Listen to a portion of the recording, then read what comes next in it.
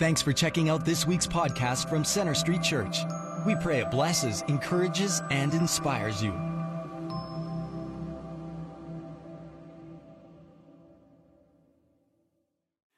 Well, you've heard it before, but Merry Christmas to all of you. I mean, wouldn't you agree that Christmas is a wonderful time of the year? My sense is that most people are friendlier during the Christmas season. You know, even people who look like their passport picture most of the time, you know, they just seem to lighten up this time of the year. You know, I don't know what your thoughts are on this, but I really think they should allow us to smile on our passport pictures. I really do. I mean, let's face it. You know, we look like mean hoodlums when you look at our passport pictures. No wonder getting through security at the airport takes so long. I mean, if I was a security guard looking at my passport picture, you know, I'd lock me up. I mean, I look like trouble when you look at my passport picture. Anyways, it's good to laugh. The Bible reminds us that a cheerful heart is good like medicine. Comedian Fred Allen once said, you know, it's bad to suppress your laughter because when you do, it goes back down and spreads your hips. So laugh hard and laugh often, my friend. Now, to help you with that, I thought I'd share just a little bit of lighthearted wisdom about why we are the way that we are from the perspective of those of us who are granddads. And it goes like this. On the first day, God created the dog. God said, sit all day by the door of your house and bark at anybody that goes by. I'm going to give you a lifespan of 20 years. And the dog said, 20 years? Man, that's just too long to be barking. You know, give me 10 years, I'll give you 10 back. And God said, and God agreed. On the second day, God created the monkey.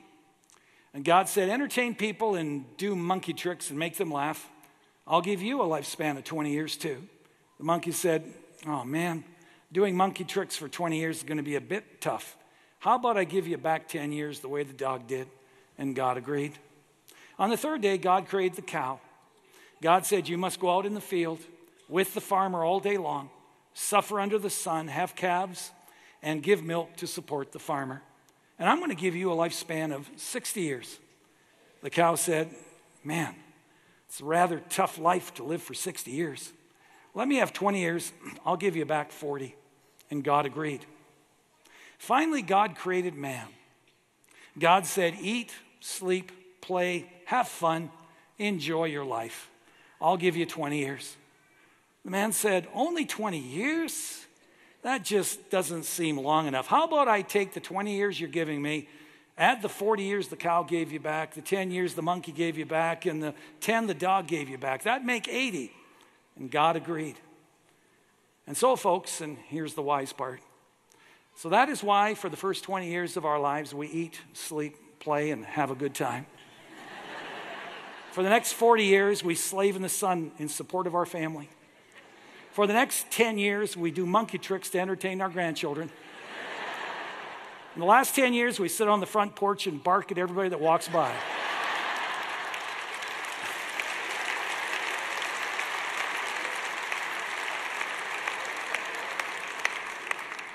You just had life explained to you, my friend. All right, we're going to join together in prayer. And you know, speaking of prayer, birth is always a miracle. And we have a son, Jonathan, and a daughter, Kristen, who are at the hospital as we speak, having their first child. And so we appreciate your prayers. Would you join me in praying? Our Heavenly Father, I want to thank you for the Christmas season, not just for the joy and the laughter, as wonderful as that is, but also for the reason for this season, the birth of your Son, Jesus. I pray, Lord, that you would help us now to grow in our understanding of who Jesus is in a whole new way, and what the implications of all that has for our lives. For I pray it in the precious name of Jesus. Amen. Now, imagine what it would be like to have dozens of people arrive at your home to celebrate your birthday, and they kind of show up and they eat your food and they drink your eggnog and they exchange gifts with one another and totally ignore you the entire evening. As ludicrous as that may sound, that is exactly what many Canadians do at Christmas. They party hard, they exchange gifts with one another, and they totally ignore the one whose birthday it is. In fact, many don't even know whose birthday it is. Some even don't care to know. And in some cases, if you try to tell them, they get rather upset. Well, for the record, the central figure of the Christian faith, but also of the Christmas season, is Jesus Christ. And he desperately wants to meet you and for you to know him.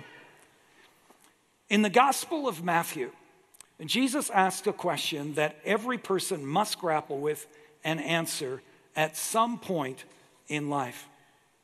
He asked, "What do you believe about the Christ? Whose son is he?" We asked that question of some folks on the streets of our city. Let's listen to what they had to say.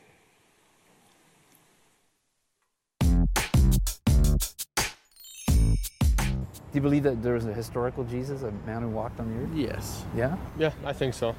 I think it's kind of hard for us to imagine him in this world, but I think, yeah, he did walk the world. I've kind of heard both sides of the tale. I've heard some people say, you know what, he didn't actually exist, but I believe that whether he existed or not, the story is pretty compelling. I do believe that Jesus walked the earth.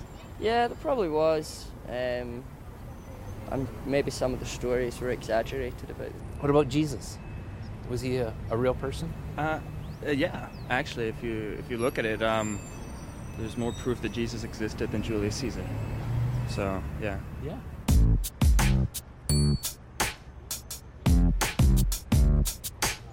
Was he God? I believe so. I'm not sure how, but I think so, yeah. No. I suppose so, yeah. No more than you or I. No.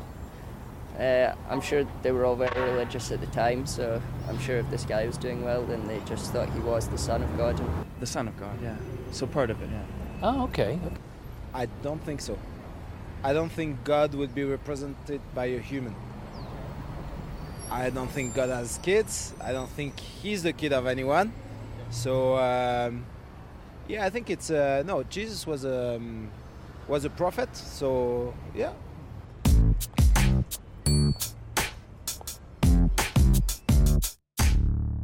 So as you can see, the people of our city have a wide range of opinions about who Jesus is. And of course, we can't decide who Jesus is simply by taking a vote. Nor can we define him on the basis of what the majority believe about him. So who is this Jesus? What do Christians believe about him, and why do they believe it?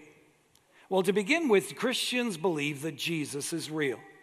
Jesus is not some legendary person that someone dreamed up years ago.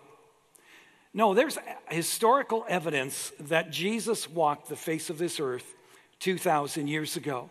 Historian J. Gilchrist Lawson says, the idea that Christ never existed is not held by anyone worthy of the name scholar. The historical evidences of Christ's existence are so much greater than those in support of any other event in ancient history. No candid scholar could reject them without also renouncing his belief in every event recorded in ancient history. So why do we believe that Christ existed? Is it simply because the Bible tells us so? Well, that is one very good reason.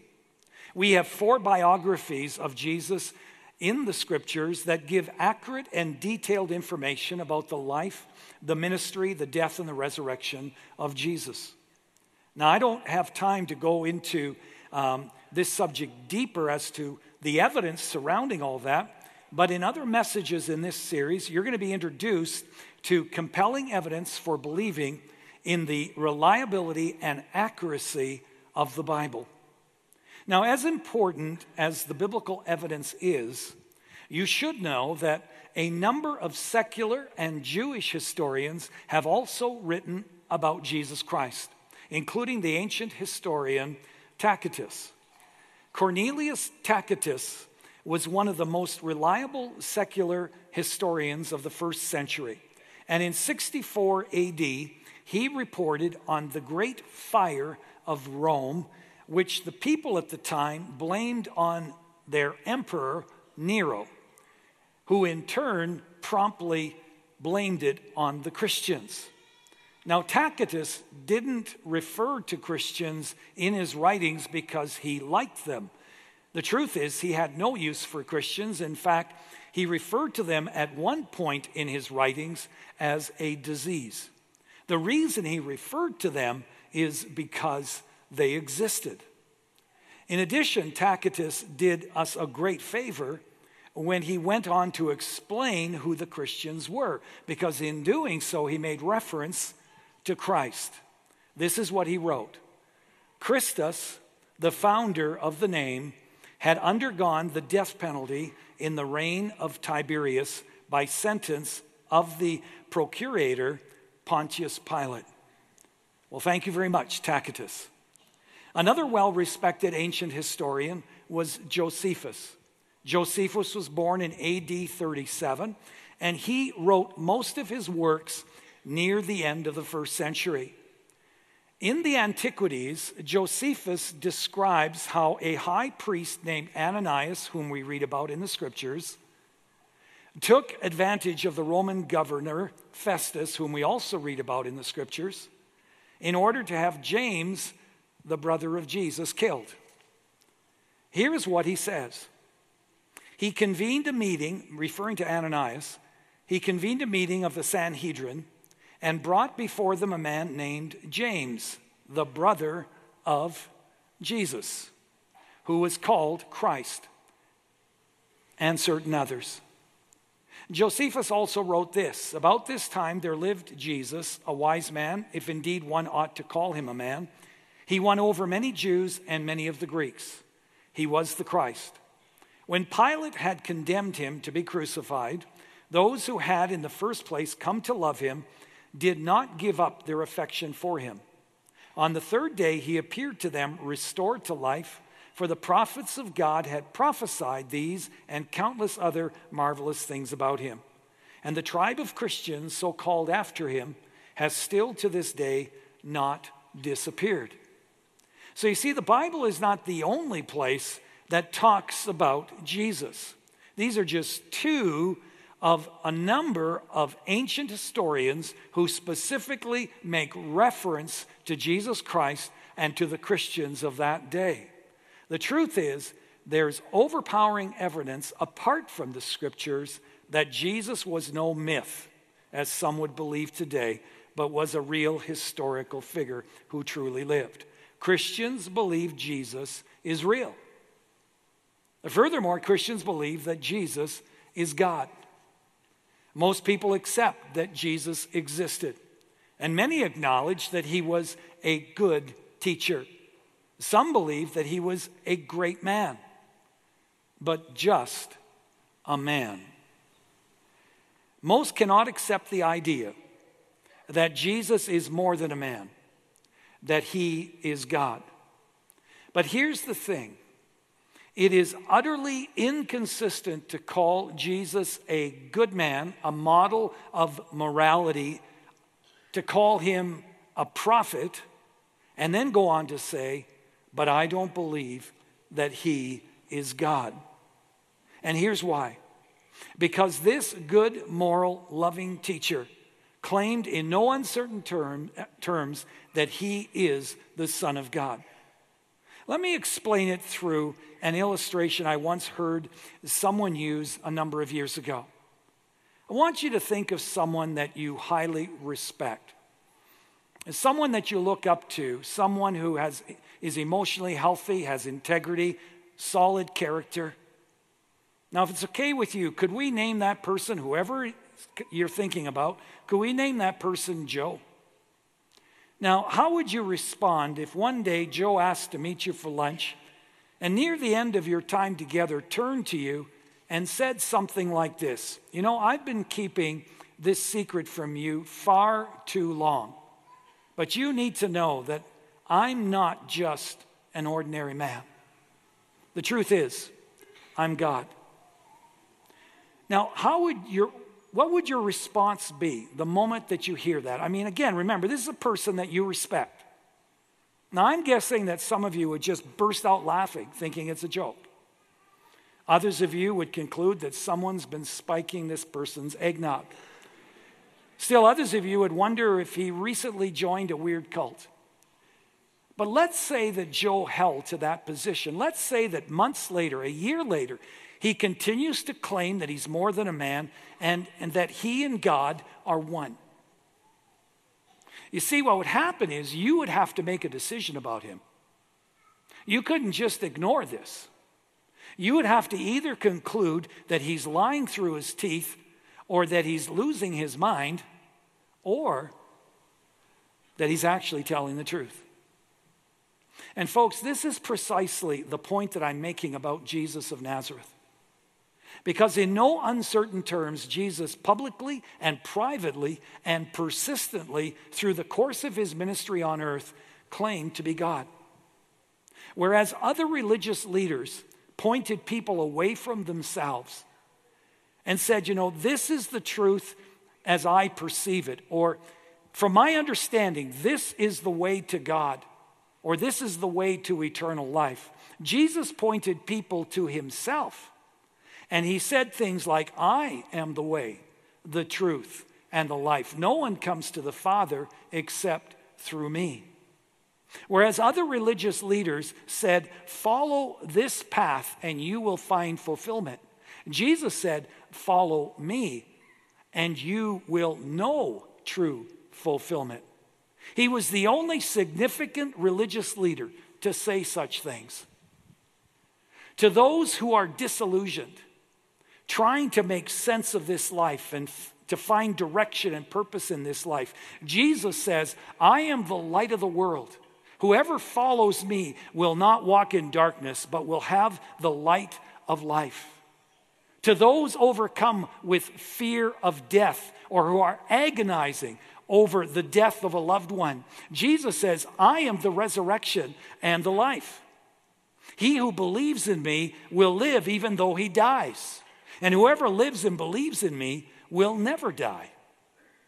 To those burdened by worry and guilt, Jesus says, come to me, all you who are weary and heavy laden, and I will give you rest. Now, can you imagine your friend Joe, or any other human being for that matter, making statements like this on a regular basis? Well, neither could many of Jesus' friends.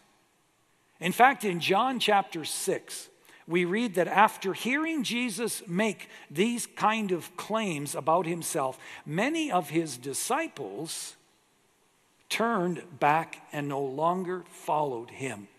They withdrew from him because they knew he was claiming to be God, and they couldn't and they wouldn't buy it. But it was unmistakable what it was that Jesus was claiming. In the 14th chapter of the Gospel of Mark, we find Jesus on trial before the elite Jewish council called the Sanhedrin. It's near the end of his earthly life. They've arrested him, put him on trial. The only real charge they have against him is this claim that he is God. And so the high priest comes right out, walks up to Jesus and asks him in verse 61, are you the Messiah, the Son of the Blessed One? And Jesus said, I am. He said, I am. And you will see the Son of Man sitting at the right hand of the Mighty One and coming on the clouds of heaven. And the passage goes on to say that in response to what Jesus said, the high priest tore his clothes and said, why do we need any more witnesses? You have heard the blasphemy. And they condemned him as worthy of death. Why? Because he claimed to be God. On another occasion, Jesus said to a crowd, I and the Father are one. And the Bible says the Jews who heard him say that picked up stones to kill him for blasphemy. And when Jesus said, hold a minute, before you throw those stones, do you mind telling me why you're wanting to do this? They responded saying, because you, being a mere man, claim to be God. In Matthew 16, Jesus asked his disciples, who do you say that I am? And Simon Peter answered, you are the Messiah, the Son of the living God. Now I want you to notice that Jesus had plenty of opportunity here to rebuke Peter, to say, Peter, once again, you've put both feet in your mouth. He had plenty of time to correct Peter, to set him straight, but he didn't. In fact, you read on, he commended Peter because Peter's answer was right. You see, Jesus claimed to be God, and his disciples who knew him best and could have easily discredited him after seeing him following his resurrection, they were so convinced that he was God that they were willing to die for him. So I trust you're seeing the implications of this. If you believe that Jesus is a good man or a great teacher or a prophet, as we heard on the video earlier, but you do not believe that he is God, then you have a major problem on your hands, because Jesus consistently claimed to be God. And if he lied about this, then he isn't a good or a great person.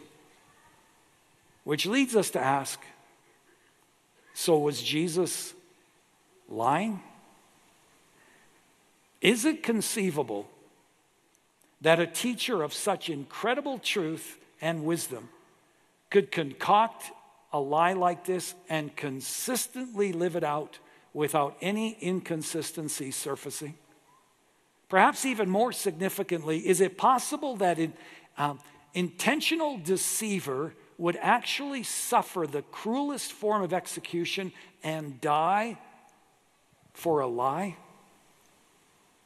You know, if I knew that I was lying, and because of my lies was hauled into a court of law like Jesus was, condemned to death, spit upon, beat up, flogged to a pulp just to kind of limber me up for a long, torturous death on a cross, if I knew I was intentionally lying, I'd come clean long before the cross.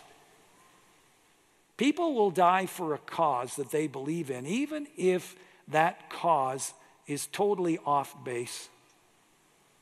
But it's inconceivable to me and most other rational people that someone would die for something that they know is a lie.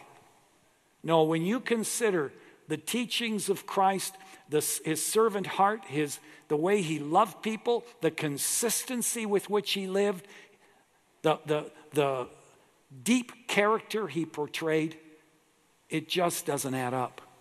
He couldn't have been a liar. So was Jesus a lunatic? Was he delusional? I mean, let's face it, there are many people in the world, some in psychiatric wards, who think that they're Elvis Presley, or who think that they're the Prime Minister or God. Just because someone claims to be someone or something doesn't mean that they necessarily are so. So what about Jesus? Was he deluded, or is there evidence for his claims? Well, yes, there is. Let me quickly give you a few of those evidences. First of all, Christians believe that Jesus is God because he fulfilled the Old Testament prophecies concerning the Messiah. The Bible contains over 300 references to the Messiah that were fulfilled in Jesus Christ. Of those 300, there are only 17 that Jesus could have orchestrated himself, like his virgin birth, into which family he was born, his place of birth, Bethlehem, that he would be betrayed by a friend, he'd be sold for 30 pieces of silver, that he'd be mocked, and that he would be crucified, which, by the way, itself is a remarkable prophecy because crucifixion was a Roman invention. It wasn't even in use hundreds of years previous when this prophecy was made. But see, that's just a sampling of the prophecies that came true in the life of Jesus.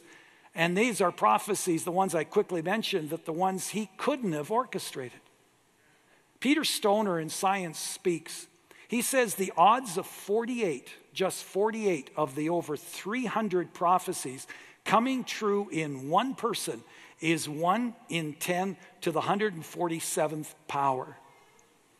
Now, for those of you who are never very good in math the way I was, I'm going to interpret that for you. That is a very, very, very, very, very, very big number. Very big. Big.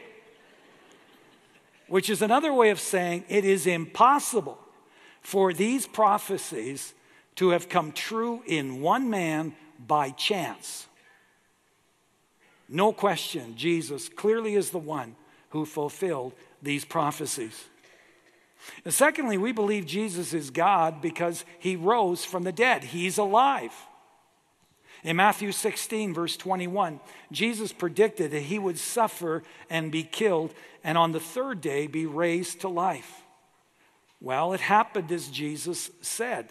He died on the cross. They buried him. On the third day, his followers went to the tomb and they found it empty. Now again, exploring all the evidence for the resurrection of Jesus Christ is beyond the scope of this message. But I assure you there are very compelling, very powerful evidences for the resurrection of Jesus Christ. So much so that I'm going to devote an entire message to this particular subject. You know, writer and atheist Richard Dawkins has said, if the resurrection of Jesus Christ is not true, Christianity becomes null and void. And he's right. Christianity hinges on the resurrection of Jesus. The Apostle Paul pretty much said that in 1 Corinthians 15 when he said, if the resurrection never happened, then our preaching and our faith is useless. But, says Paul in verse 20, Christ has indeed been raised from the dead. Right on. And that changes everything. If Jesus is alive, then the teaching and the miracles and the promises in the Bible are true. And of course, Jesus is who he said he is, the very Son of God. And then thirdly, we believe that Jesus is God because he lived a sinless life. In John 8:46, in front of all of his detractors, Jesus said, can any of you prove me guilty of sin? Now, surely his disciples, who were in a position to see any sin that may have emerged in his life, would have called him on it. You know, if I claimed to be sinless, to be without sin, a line of people would form very quickly in front of my office. My wife would be at the front of that line, followed by the rest of our family and then our staff and many of you. All of you would have this long list of my failures and sins, I'm sure. And yet Jesus' disciples who knew him best more than once affirmed that Jesus was without sin. In fact, the Apostle Peter had this to say about Jesus. He committed no sin and no deceit was found in his mouth. And fourthly, we believe Jesus is God because he performed miracles that only God could do. He stilled the raging storms. He raised the dead, made the lame to walk, the dumb to speak, and the blind to see. And anyone who does any form of this today is doing it only because of the power of Jesus within them. Fifthly, we believe Jesus is God because of his profound teaching. His teaching has served, if you think about it, as a foundation for Western civilization. Many of our fundamental laws are based upon his teaching, and he is widely acknowledged to be the greatest teacher ever, having given the greatest teaching ever given by man. Just prior to his death, agnostic Charles Templeton, who wrote the book Farewell to God, he was interviewed by Lee Strobel. Lee asked him to talk about what he thought about Jesus. And Templeton got very serious and said, Jesus was the greatest human being who ever lived. He was a moral genius. His ethical sense was unique. He was the intrinsically wisest person that I've ever encountered in my life or in my readings. Renowned psychiatrist J.T. Fisher writes this: if you were to take the sum total of all authoritative articles ever written by the most qualified psychologists and psychiatrists on the subject of mental hygiene, and you were to combine them and refine them and cleave out the excess verbiage, and if you were to have these unadulterated bits of pure scientific knowledge expressed by the most capable poets, you would have an awkward and incomplete summation of Christ's Sermon on the Mount. It would suffer immeasurably through comparison. For nearly 2,000 years, the Christian world has been holding in its hands the complete answer to society's restless and fruitful yearnings. Here rests the blueprint for successful human life. And so what is he saying? He's saying, does a blueprint for successful human life of unequaled wisdom and value come from the lips of a lunatic? Of course not. It just cannot be that Jesus was a liar or a lunatic.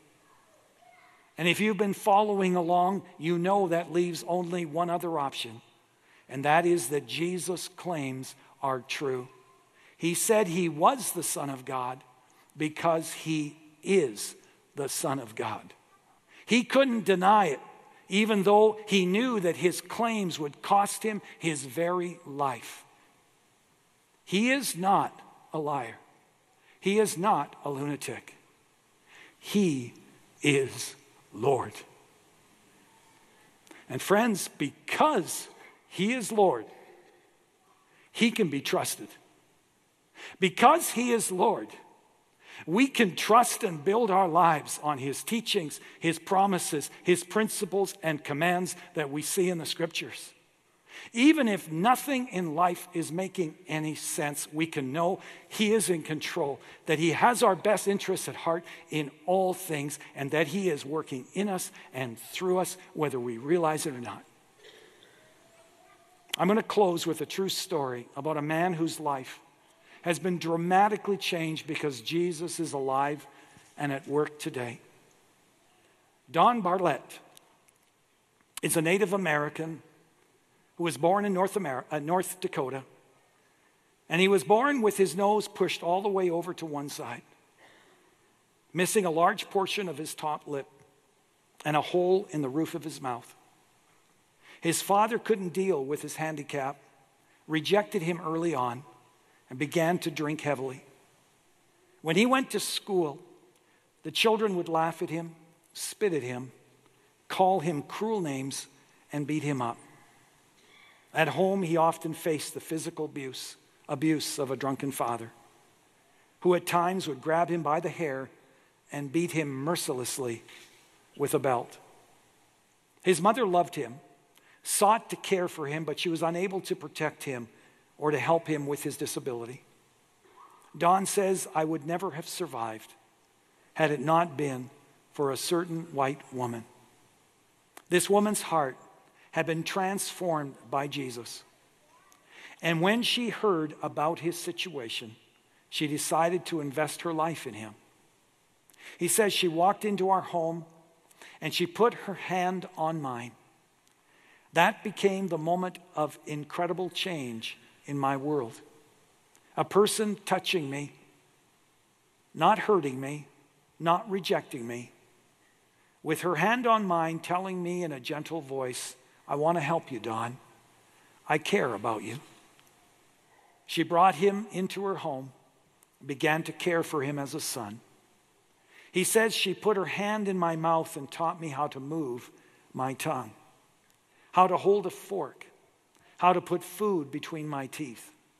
At age 12, she taught me how to chew my food, how to read and how to write. She taught me how to take a shower, how to groom my hair, how to work and earn money so that I could buy my own clothing. She taught me how to make air flow through my lips, which helped me to make sounds. Week after week, month after month, year after year, she helped me. She arranged for him to go to a hospital where they gave him a new nose, a new upper lip, teeth, and a round steel plate in the top of his mouth. She also arranged for him to be in a 6-year program where he learned to speak. Today, Don is a Christ follower and a leading motivational speaker, blessing thousands of people all over the U.S. with his story of hope in Jesus Christ. Here was a young man who in his formative years had only known profanity, isolation, anger, alcoholism, rejection from almost everyone, and a lot of abuse. And even though he struggled for many years dealing with all of the anger and pain that was raging inside of him, he ultimately came to know and to experience the love of Jesus and was totally transformed from the inside out because he saw and experienced the love, grace, and the life-changing power of Jesus through the life of a woman who was fully devoted to Jesus. A woman who herself was transformed years earlier by the love and grace of Jesus Christ. Friends, Jesus is alive and he's changing lives today. That is why I share that story with you, because it illustrates yet another reason why I believe in Jesus, and that is he's changing lives today. That is why Jesus came. From the moment that Jesus came to planet Earth as a little baby, he has been changing lives. And through those lives, he's been changing the world. It was through people whose lives were changed by Jesus that child sacrifice, slavery, and cannibalism were finally stopped. It was through people whose hearts were changed by Jesus that orphanages and inner city agencies and shelters and world relief agencies, the formation of schools and colleges and universities and hospitals were established. You check it out sometime. And even today, it is through people whose lives have been transformed by Jesus that the hungry are fed, that the naked are clothed, that the sick are made well, those in bondage are set free, and the hopeless, like Don, are given true hope. I stand before you as one who can attest to the fact that I'd rather have Jesus than anything. I believe to the core of my being that he is the hope of the world. He has freed me from crucifying myself over the regrets of the past. He's given me the power to love and to live with joy and deep satisfaction in the present. And despite a life-threatening illness, he's given me a settled peace that I am not alone, that he is with me in this life and will be with me in the next life.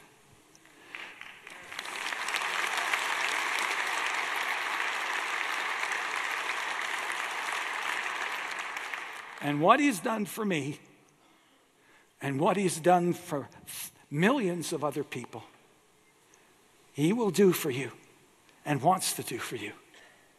He wants to change your heart and then impact the lives of others through you. But friend, it's going to require that you make a decision about Jesus. You make up your mind about Jesus. C.S. Lewis, the brilliant professor at Cambridge University, was once a great skeptic of Jesus Christ and the Christian faith. But after thoroughly examining the evidence, he made a decision to embrace Christ as his Savior and Lord. And among his many wonderful writings, One of the things that he wrote was this. He said, I am trying here to prevent anyone saying the really foolish thing that people often say about him. I'm ready to accept Jesus as a great moral teacher, but I don't accept his claim to be God. That is one thing we must not say. A man who was merely a man and said the sort of things that Jesus said would not be a great moral teacher. He would either be a lunatic on the level with the man who says he's a poached egg, or else he would be the devil of hell. You must make your choice. Either this man was and is the Son of God, or else a madman or something worse. You can shut him up for a fool, you can spit on him and kill him as a demon, or you can fall at his feet and call him Lord and God. But let us not come with any patronizing nonsense about his being a great human teacher. He has not left that open to us. He did not intend to. So what do you believe about Jesus? How you answer that question has huge implications for you, not only in this life, but also the next. And here's why.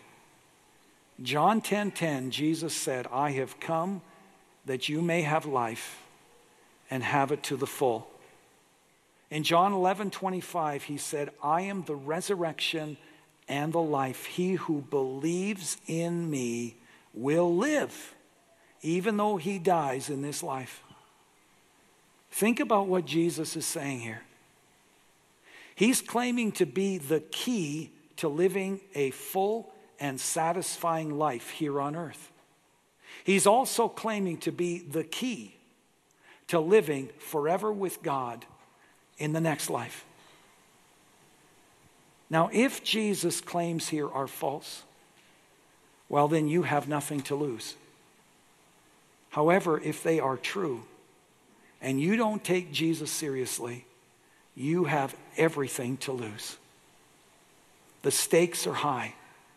And that is why I challenge you not to put off examining the claims of Jesus Christ, because to not make a decision is to, in fact, have made a decision. Would you bow your heads and close your eyes just for a moment? In a moment, I'm going to close with a prayer, not unlike the one I prayed years ago when I became a follower of Jesus. A prayer that changed the entire trajectory of my life and my eternity. It wasn't the magic of the words that I used that accomplished that. It was the direction of my heart that did. My heart turned around and began to follow Jesus. And that's what that prayer was really all about. At this point in your life, you may not be ready to pray this prayer. Perhaps you still have questions that you need answers for. My word to you is this: if you're sensing something in you to put your trust in Jesus, even though you don't have all of the answers, I believe to the core of my being that God's Spirit is speaking to you right now. And He's reaching out to you. And even though there may be all kinds of questions that you still have, I want to challenge you to put aside any pride, to put aside any intellectual arrogance right now, and just take a small step of faith. Reach out to Him. Ask Him to reveal Himself to you, to make Himself known, to show you the truth about Himself. And commit yourself to pursuing Him with all that you've got until you know the Jesus that I've come to know. Because I assure you, once you know Him, you'll never leave Him. There may be others here who know that this is your time of decision, who know that this is your time to get off the fence of indecision, or the fence of mediocrity or indifference, the fence of playing it safe, and to give your life over to Jesus completely. He came to earth to make it possible. And so I'm going to invite you to pray a simple prayer along with me. He knows your thoughts. Pray this prayer in your heart. Make it your own. Let's pray together. Heavenly Father, thank you for sending your Son Jesus to earth to show us who you are and what you're like, how much you love us and how much you want to be in relationship with us. Lord Jesus, I still have questions, but I can't ignore what I've heard today and the stirring that I'm feeling inside of me right now. Thank you for not only being real and alive today, but for the assurance that you are God. Because only God's capable of forgiving sins and dealing with the mess in my life. And so, Lord Jesus, I confess to you that I'm a sinner today. I need your forgiveness. I repent of my sins right now and ask that you would cleanse me from all unrighteousness, as you said you would if I asked. I now invite you into my life. I ask that you would live your life of love, joy, peace through me from this moment on. I surrender my life to you. I commit myself to seeking you and to following you with all of my heart from this day forward. For I pray it in the precious name of Jesus. Amen. Now, if you prayed that prayer and if it truly reflects a change in your heart, you've just made the most important decision that you'll ever make in life. You've just made the best decision you'll ever make in your life. The Bible says that you're a new creation. That's how God the Father sees you right now. The old is gone. The new has come. You are God's child. And I want to challenge you to live all out for Jesus. It is just the absolute best way to live. Before you leave, I'd like you, if you would, to reach into, just in the pew back in front of you, just pull out this little red communication card. And we would just love it if you would just give us your name and contact information. We're not going to bother you. We just want to be available to you. And if there's something you'd like to communicate to us, if you'd like us to call you, if you would like to have more information, you'd like to have more discussion about all of this, just let us know. If you made a spiritual decision, please check the box that best describes the decision that you made today. If you have a prayer request and you'd like our prayer teams to pray about those things, we have prayer teams that meet through the week. Please record it in the space provided. And again, include your name, your phone number, and then on your way out, you'll see baskets. Just place this little red information card in that red basket. And I just want to remind you that starting January 5th, right up to Easter Sunday of next year, in most of our weekend services, not all, but most, I'm going to continue speaking on why Christians believe what they believe. If you are not sure what you believe and why, or if you'd like to know more about what it is Christians actually believe, we would love for you to join us for this series.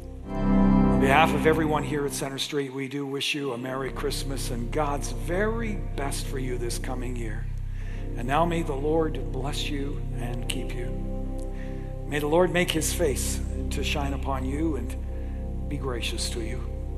The Lord lift up his countenance upon you and give you his precious peace. In the name of God the Father, the Son, and the Holy Spirit. Amen. God be with you. Thanks for listening. We hope this message has impacted you. We'd like to challenge you to take it one step further and get connected. For any questions or prayer, please visit our website at cschurch.ca. You can also like us on Facebook or follow us on Twitter.